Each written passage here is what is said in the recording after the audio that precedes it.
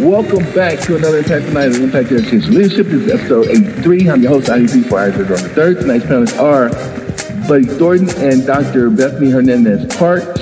Buddy Thornton, please say hello to the people once again. Good evening, and it is an honor to be here. And Dr. Bethany Hernandez Parks, please say hello to the people. Good evening. It is great to be here as well. Absolutely. Well, tonight's topic is one of much importance, and that is, what do parents need to know about school reentry? In 2020, the world was devastated in urban and rural communities alike with the coronavirus disease, COVID-19 for short. Many concerns and worries arise because of this new normal, with family and friends getting ill with COVID-19 and even dying in some cases.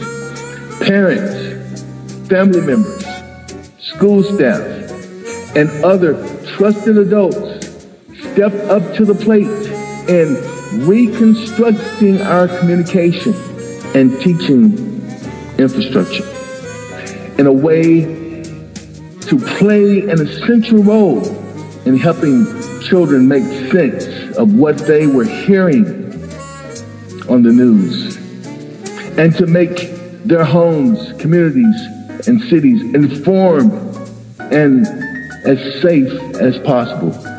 Now, a new conversation has manifested, that is what parents need to know about school reentry in a way that is first honest, accurate, and minimizes much of the anxiety and fears that we have been experiencing in our communities and in our world.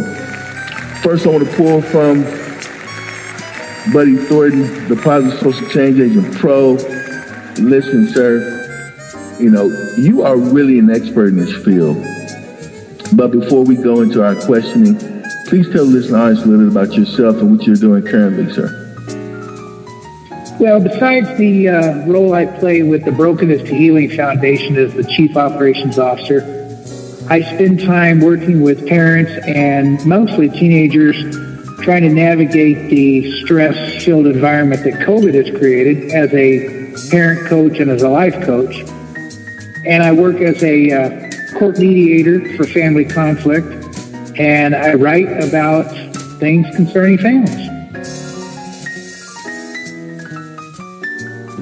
My question for you, because like I said, you are an expert in the field of family social interactions and also just family relationships and also just coping mechanisms as it relates to, spirit-empowered parenting, I'll say that.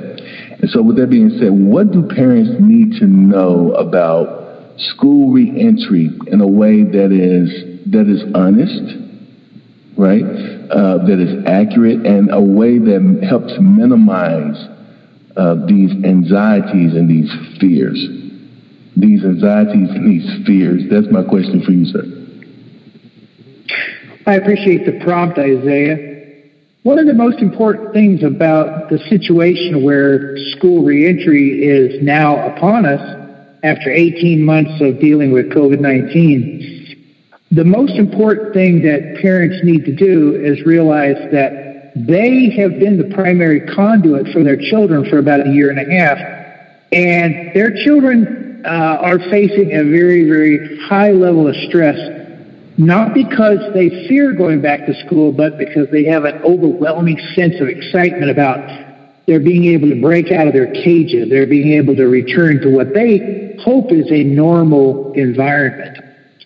So the way I look at your question, what do parents need to know about school reentry, and presenting it in a way that is honest, accurate, minimizes anxiety or fear, well, the first thing parents have to do is they have to communicate with teachers, and parents and teachers have to be fully aligned about one topic, the need to embrace the need for school to provide social emotional development for students.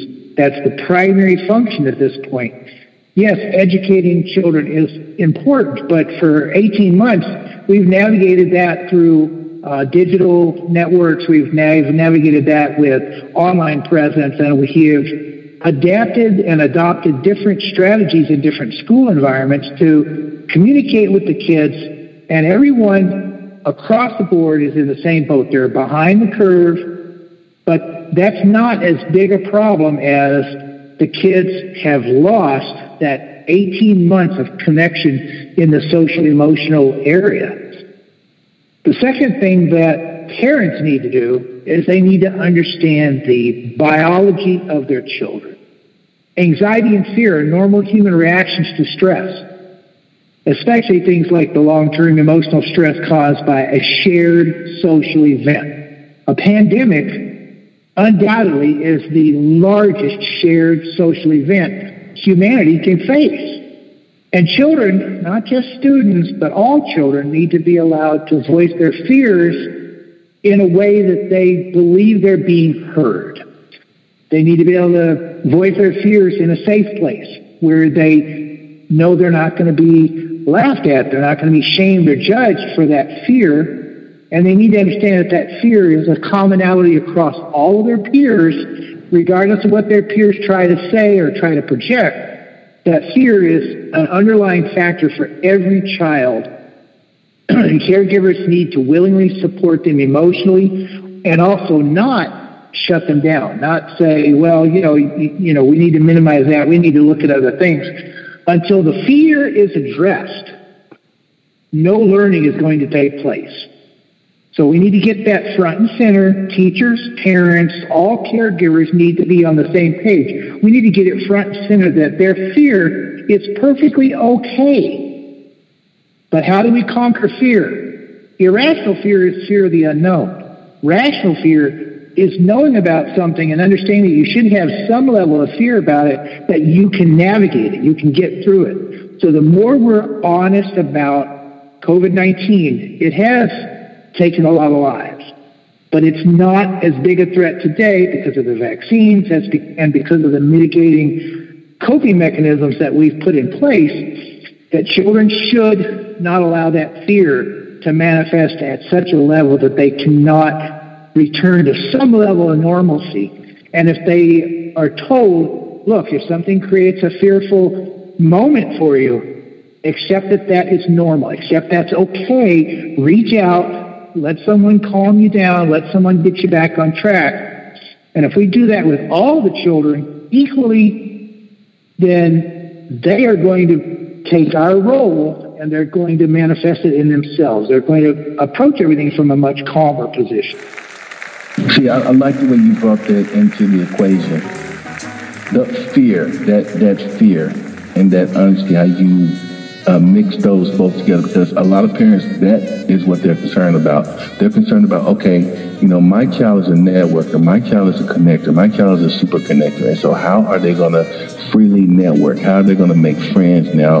Just because we have a vaccine, we still have this pandemic on our hands. We still have, even though we're opening up schools, even though we're re-entering into the workforce, COVID-19 has not been cured. It has not been done away with. So, that it's still upon us. People are still dying. People are still contracting this illness. People are still getting sick.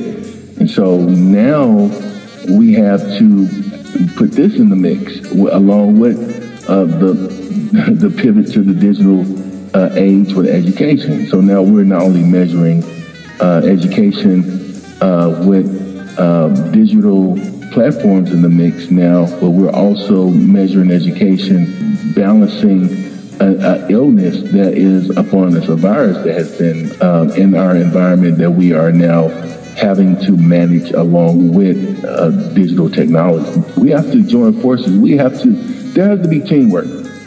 In order for us to be successful, for our children to be successful, and for them to understand and really rebrand their values and rebrand what is ethics now and rebrand what is morals now, we have to have people like, Buddy Thornton, the Positive Social Change Agent Pro, coming in and speaking to forums, right? And letting people know, these are some of the toolkits that we need to help arm our children and our parents, because our parents need to be armed too. They need to be armed with a certain mindset now. They have to be armed for whatever type of environment that they're going into. So I like the way you put all of those elements together, and I believe that's a perfect transition to our next guest. And I'm excited. I'm so excited about our next guest, Dr., and she's on the West Coast as well, Dr. Bethany Hernandez Parks. Again, tell the listening audience how you're doing and all the accomplishments that you are making. So please tell us, what you got going on? Well, I've been busy. So it's great to be here tonight. A little bit about me is I have kind of focused my education work in child and adolescent development, and most recently earned my doctorate in educational leadership with an emphasis in educational psychology. My career life, I've kind of spanned the gamut in roles in the child development and kind of early education field. And most recently, I've also taught in college as well to future educators. And most recently, I decided to transition to working as a consultant so I could work more one-on-one directly with service providers and just offer them support so that they can provide education in a really high-quality way and hopefully bring more respect and more understanding of the hard work that early educators do. Early education is kind of my passion. All education across the gamut is important, but early education kind of grabbed my passion a long time ago, and that's where I have focused my work most recently. And then a little about me personally, I'm a mom of 2 kids, and I'm married as well. So that's me. And I'm glad to be here tonight.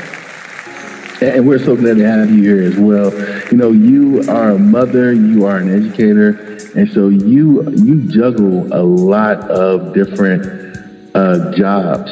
And so you multitask all those. It's almost like being in the kitchen, right? And you're cooking a meal, cooking your family meal, and it's like, I have the rice going on one pot. The next pot I may have whatever going type meat, right? And then I got some in the oven, roast beef.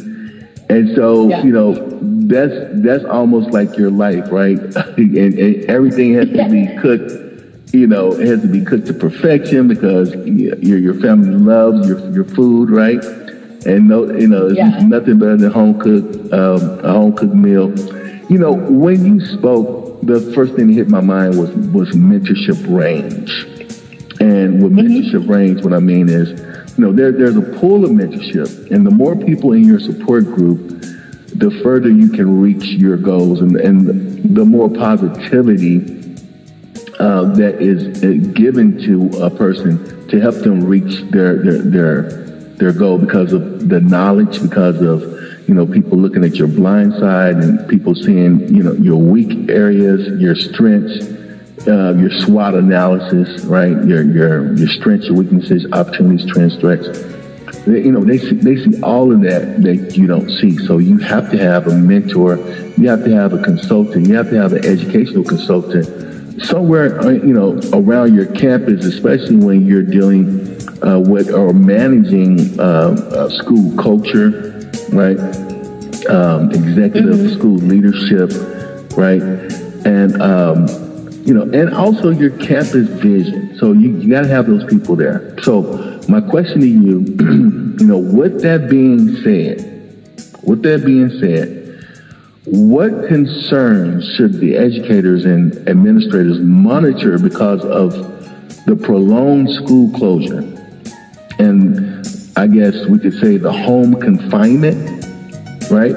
That could negatively affect children, not only mentally, but physically and and their mental health? That's my question for you. So when I thought about this question, I really felt like the area that should really be targeted the most is educators really paying attention to children's mental health overall.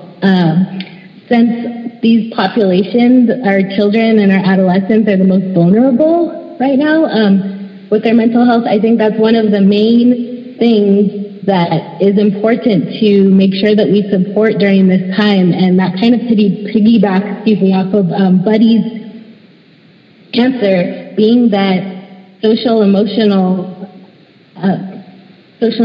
skills, learning, all of that is important to build up and support during this time. And I think as excited as a lot of people are to have schools open and opening up in some sort of hybrid fashion, or say not at all, there's still just anxieties that the children are holding on to. And it is the educators and administrators' role to help support children through that process and to help them understand and feel comfortable being around peers and adults again, or adjust to the different safety protocols that are in place in their school environment, or just express the anxiety around schoolwork and the way that it's being implemented and feeling comfortable enough to perform academically. All of that is important, but really I think the mental health aspect is what's paramount. And I think how educators keep a pulse on that is really working on connecting with their students. They really have to make sure that they are in tune with how their students are feeling and how they're processing all of these changes. We've all lived through this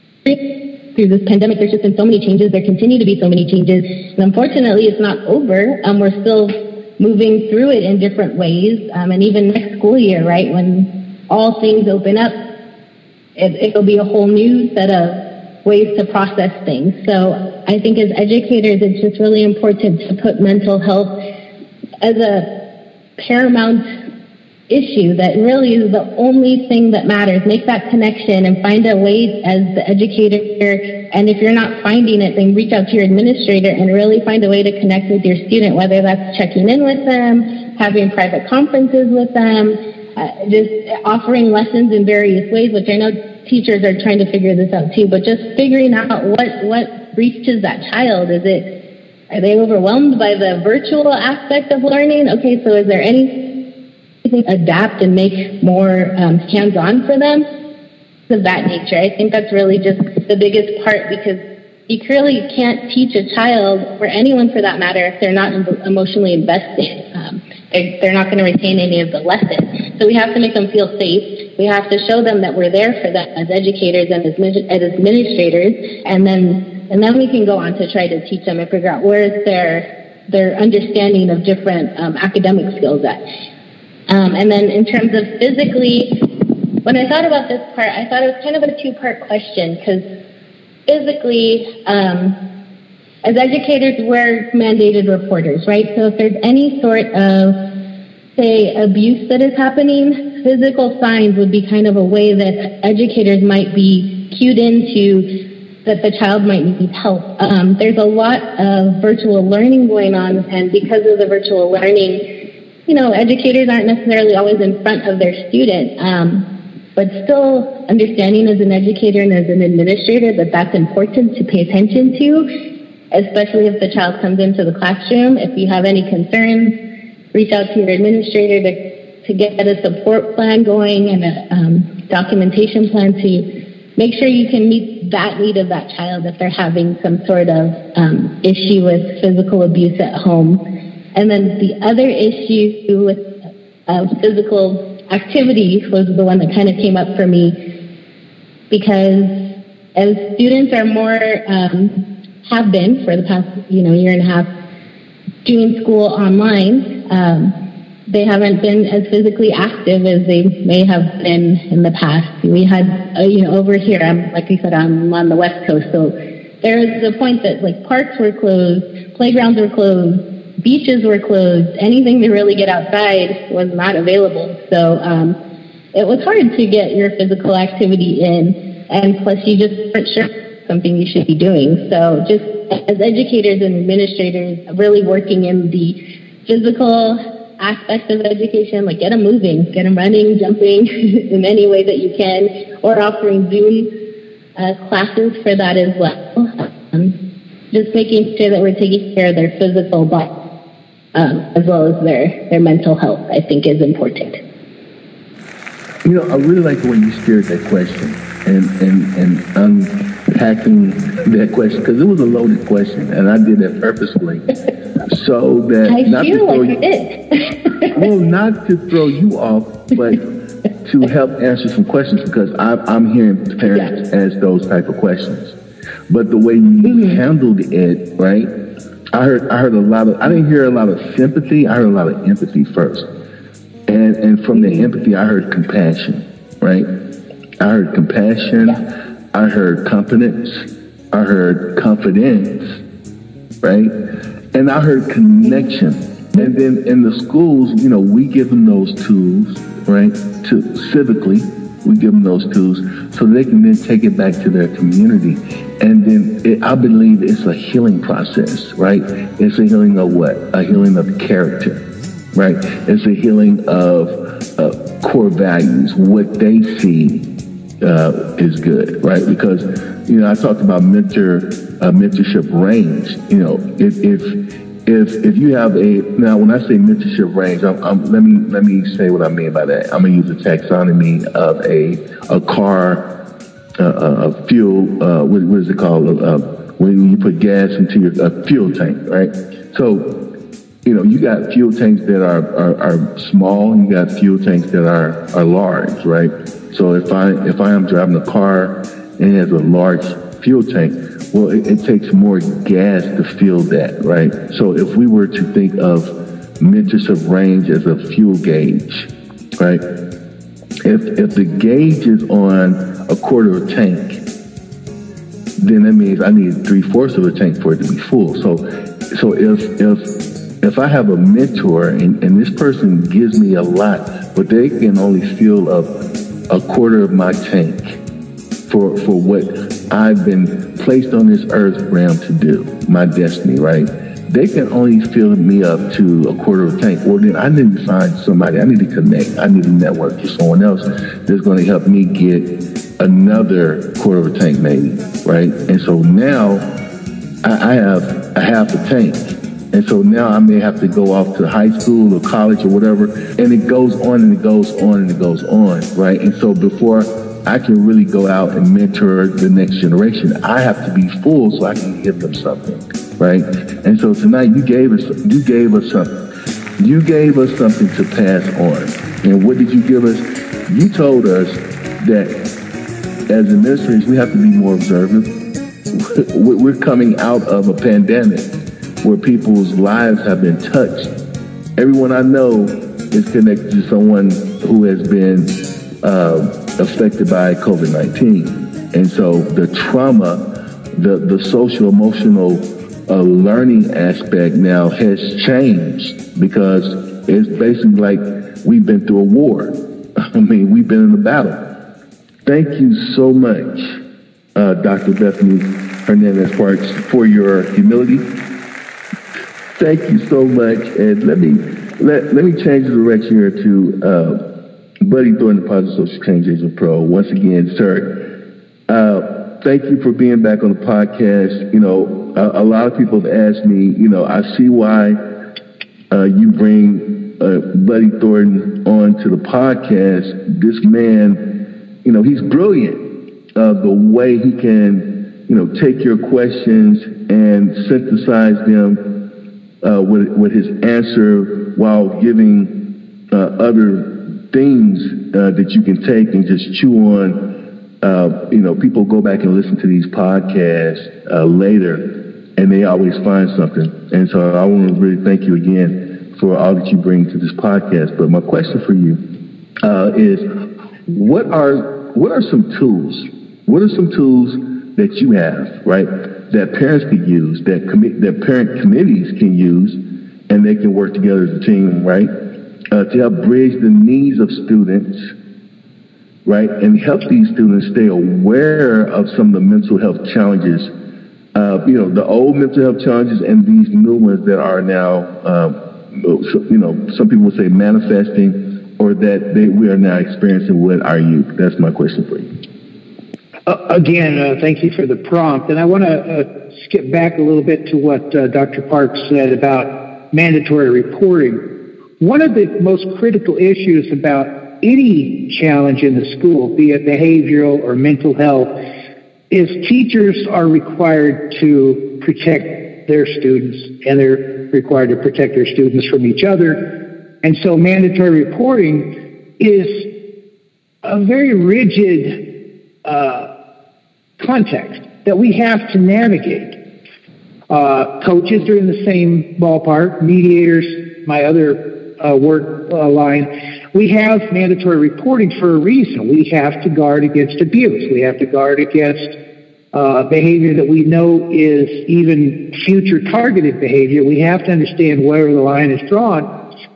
And so when you ask what tools parents, committees can bring together to start bridging and supporting the needs of everyone, caregivers, educators, administrators, and students who are helping other students cope with and stay aware of mental health challenges, the most important thing that we can do is understand what the limitations are of what we can do and what we can provide as the mentors, the teachers, and the administrators, because the parents drive the domain.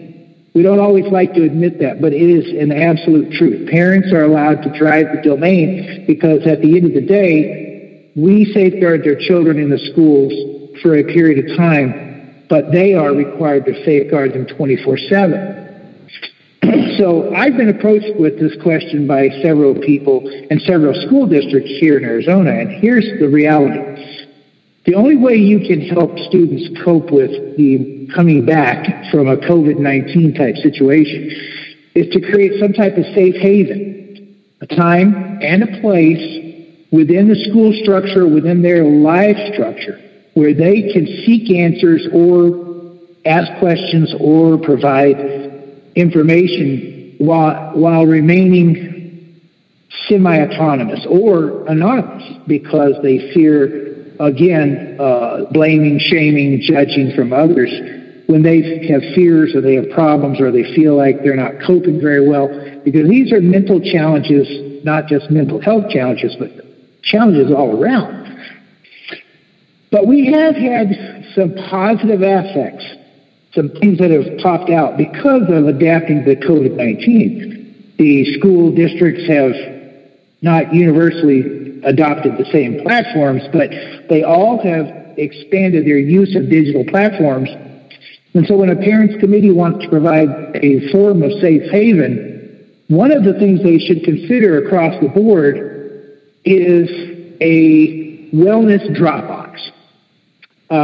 Somewhere where the kids can go online, they can enter information, they can put it in a Dropbox that's only accessible by counselors and a select group of administrators, and possibly if there's a school committee that includes a couple of specifically competent parents who can field and make decisions, make some type of environment where we can answer these questions in a way that we don't violate that mandatory reporting rule, but we are able to help the children help themselves, and at the same time teach everyone who are the listed caregivers adapt to how do we answer these questions, how do we provide dignity and respect, how do we make sure that inclusion happens, how do we honor the cycle.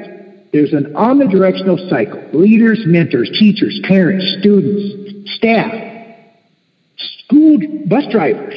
These are all people who are hands-on with these kids, and the kids have to know that if they have any type of a fear, that they should have a place where they can give information without fear of coming back their direction and doing harm to them. The less harm they perceive in their actions, the more likely they are to take part in those actions. So the primary thing parents' committees can do is ask, how can we establish this safe haven, be it a live situation or a digital situation where these kids, who are very sophisticated in the digital domain, by the way, where they can actually drive this bus. They can actually give us the information. They can actually put us in a position where we can, help them with their coping. And then, of course, the parents' committees need to develop a concerns coping template that focuses on uplifting, but staying authentic, being honest, accepting the fact that there are going to be some things that are going to have to be solved, and there's some things that are going to have to endure the process of mandatory reporting, because at the end of the day, we can only do so much.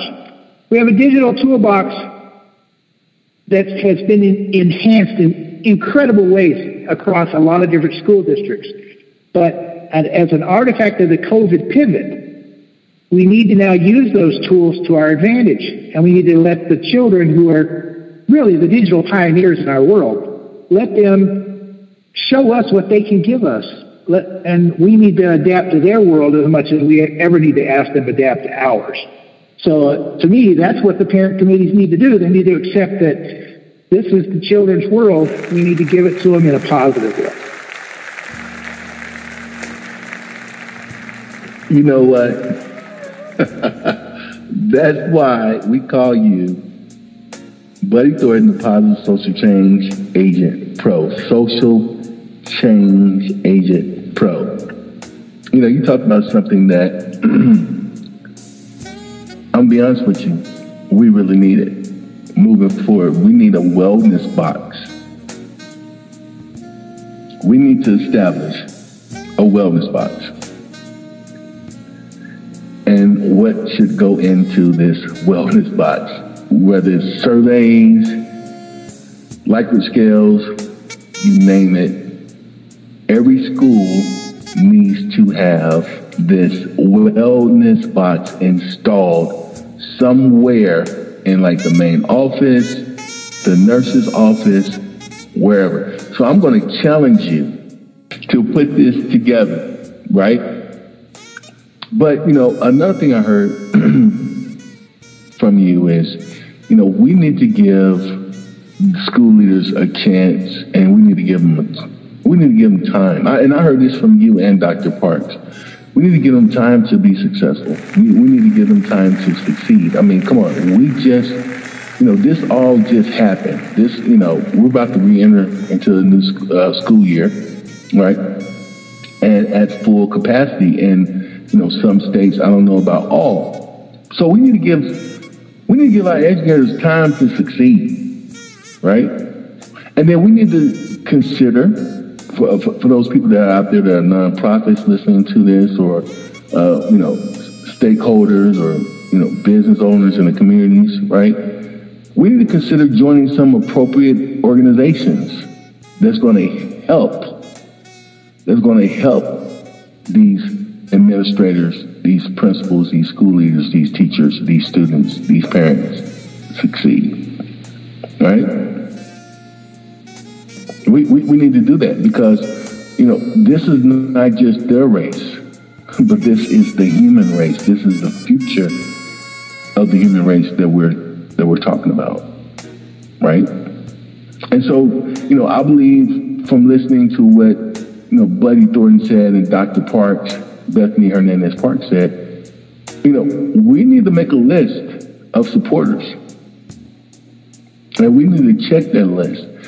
And we need to hold them accountable, but we need to also welcome their suggestions, their ideas, and we need to make them responsible and accountable for those ideas and suggestions that they are making. Because, come on, let's face it, this is going to take teamwork. By the way, I'm getting excited. I'm getting excited because I threw some questions at you that, I knew it was going to be difficult for you to answer, but I couldn't tell the way you just, maneuvered through those questions. I just have to give you much respect, sir. But let me move to our next panelist here. Let me pull back on Dr. Bethany Hernandez-Park again. Dr. Park, what that being said, this conversation is so good. It is just so good. But with that being said, what's your experience being in different school settings on different campuses, understanding different, missions of different schools with their vision, right? Can you foresee, and working with governmental agencies as well? Because we got to bring that into the equation. So with that being said, I digress. With that being said, can you foresee the government mobilizing existing resources that they have, established to help create a platform for gathering the best online courses? Because there are so many online courses going on right now. I'm not going to start mentioning them, but we all know that there's a plethora of online educational courses that different school districts are choosing to use, right? Especially now that we have pivoted to the digital age. But what are, I guess, the best online educational courses? What are the healthier ones, right? For like a healthy lifestyle, psychosocial support, affiliated alignment programs that are available for schools to choose from that will help support mental health. Basically that support system. And just, what you've been researching, what you've been using, what are some of the programs that you recommend? I think it's, like you said, there's definitely, the technology is there, and that's what's out now in terms of being able to have programs reach a broad range of educators and or administrators, and they can do it from their home. What is a little bit hard is that there are so many, and as a teacher or as a district, you can kind of get lost or overwhelmed sometimes based upon, who's offering what. So I think, I don't know that, say, our government, our larger government would ever come through with creating some sort of platform saying, hey, these are some great resources, and also considering our government has different factions, like their federal government and then even, state and local governments, and everything for COVID in general has been handled so differently, depending on where you live. So I think that's a challenge. So in terms of some of the programs that have been offered, I will say that not to self-plug, but that is part of what I'm working on delivering in some of my consulting is really speaking to what like the different COVID procedures are and how to educate parents, how to bring the parents into the program for the students. I think one of the biggest challenges right now with this type of education that we're dealing with the virtual aspect is the fact that parents are so removed from the education in so many ways, and even trying to go back into a physical in-person schooling option. Parents aren't allowed on campuses, and the parents are trying to manage their own lives, being that they're still working from home and things like that. So being that there are so many options, I think as an educator, you should definitely sift through in terms of making sure that the program, depending on what the needs are, because I guess that's the other part that I'm thinking of. Depending on what your needs are as a school, that should speak to either probably mental health training for your educators for themselves, and then how to speak to the mental health of students. And then another issue would be how to continue to navigate in a virtual world. your education options, because even though we're still in the process of opening up again, I don't know that the digital option in education will completely disappear once schools open up. So giving teachers technology tools so that they are more well-versed and feel more confident in their instruction, I think will be really important. So depending on where a school is or what is offered to you, what you can afford, is really important. I do think working with someone such as a consultant or working with a company that has kind of a reputable resume in a way that speaks to some of the boxes that need to be checked for your specific school is a good idea. That will help to make sure that whatever is used will meet the needs of the specific population. But I don't think, unfortunately, government will offer these for everyone to choose from, because it's happening now. So that being said, it's just not available yet. And the way COVID's been handled, it's been handled so differently in so many different areas that I don't know that it would make sense for everyone the same way, depending on the region you're in. And that really might just be only speaking to mental health, and not at all to say understanding and supporting physical health of the students and of the teachers, because that hasn't really been a big push this whole time when talking about the country and how to support everyone. We've heard mental health as a buzzword here and there, right? But physical health and maintaining an active lifestyle and eating healthy, those aren't necessarily things that are talked about regularly. I think it should be, but it's not something that's kind of widely addressed. Tonight's topic was, what do parents need to know about school re-entry, right? What do parents need to know about school re-entry? In a way that is honest, in a way that's accurate, and in a way that minimizes anxiety and fear. What were the takeaways from the night? Who wants to go first?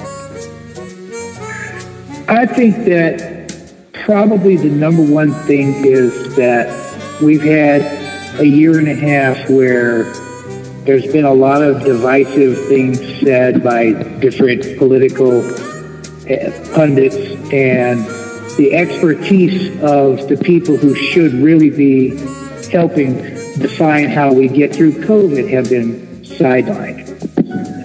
And when you look at parents who have to look at that, try to navigate that, and how difficult they have a time doing that, and then you expand that to their children, who in a lot of cases don't have the experience or the filtering mechanisms to understand what's going on, everyone got pretty much left out on a limb, and a very, very small limb at that.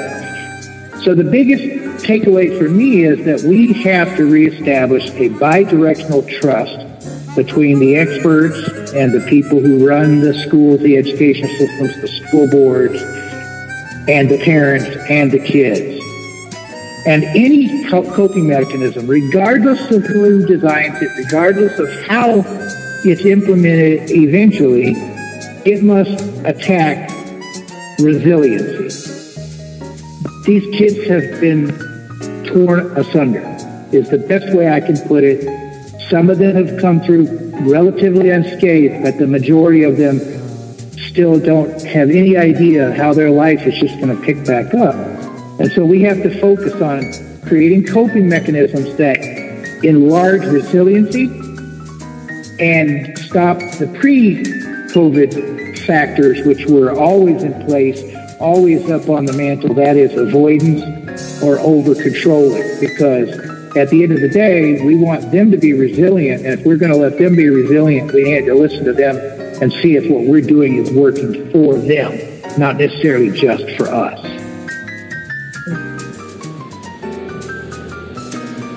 Dr. Hernandez, you're next. Oh, yes, sorry.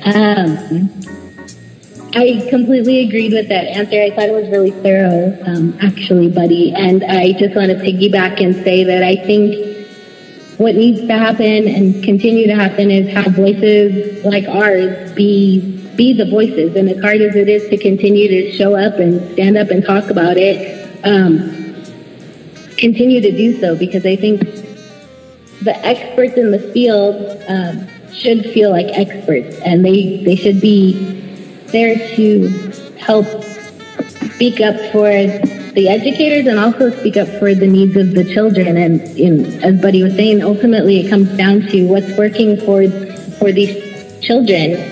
As educators, we're there to educate them, but we're serving them, right? We want them to feel successful. We want them to learn. So really focusing on our efforts on making sure that they're able to do so with our guidance and with our help. And I think those who have an educational leadership mindset and have an understanding of children and their development and also the education world just need to continue to try to help everyone navigate this trying and confusing time. There's no right answer, and like we were talking about, that it's not over and we're going to keep going through this. So these students are going to continue to need our voices. These parents are going to continue to need our help, and the educators are going to continue to need support as well. And I think something that's beautiful that's come out of this hard time is the fact that educators are being seen very differently. And I just want to keep up that momentum, because as an educator, you are so important to the lives of your student, but also to our community and our country, overall. They are definitely essential, and everyone in education should be made to feel that way. And we should tap on that expertise as well to make sure that what is being provided does speak to the needs of the students, and it's not a top-down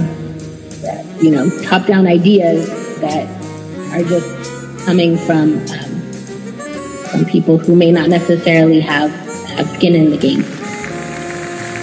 Tonight was a night of, I would say, credibility. Tonight was a night of rebranding. Tonight was another impactful night of Impact Education Leadership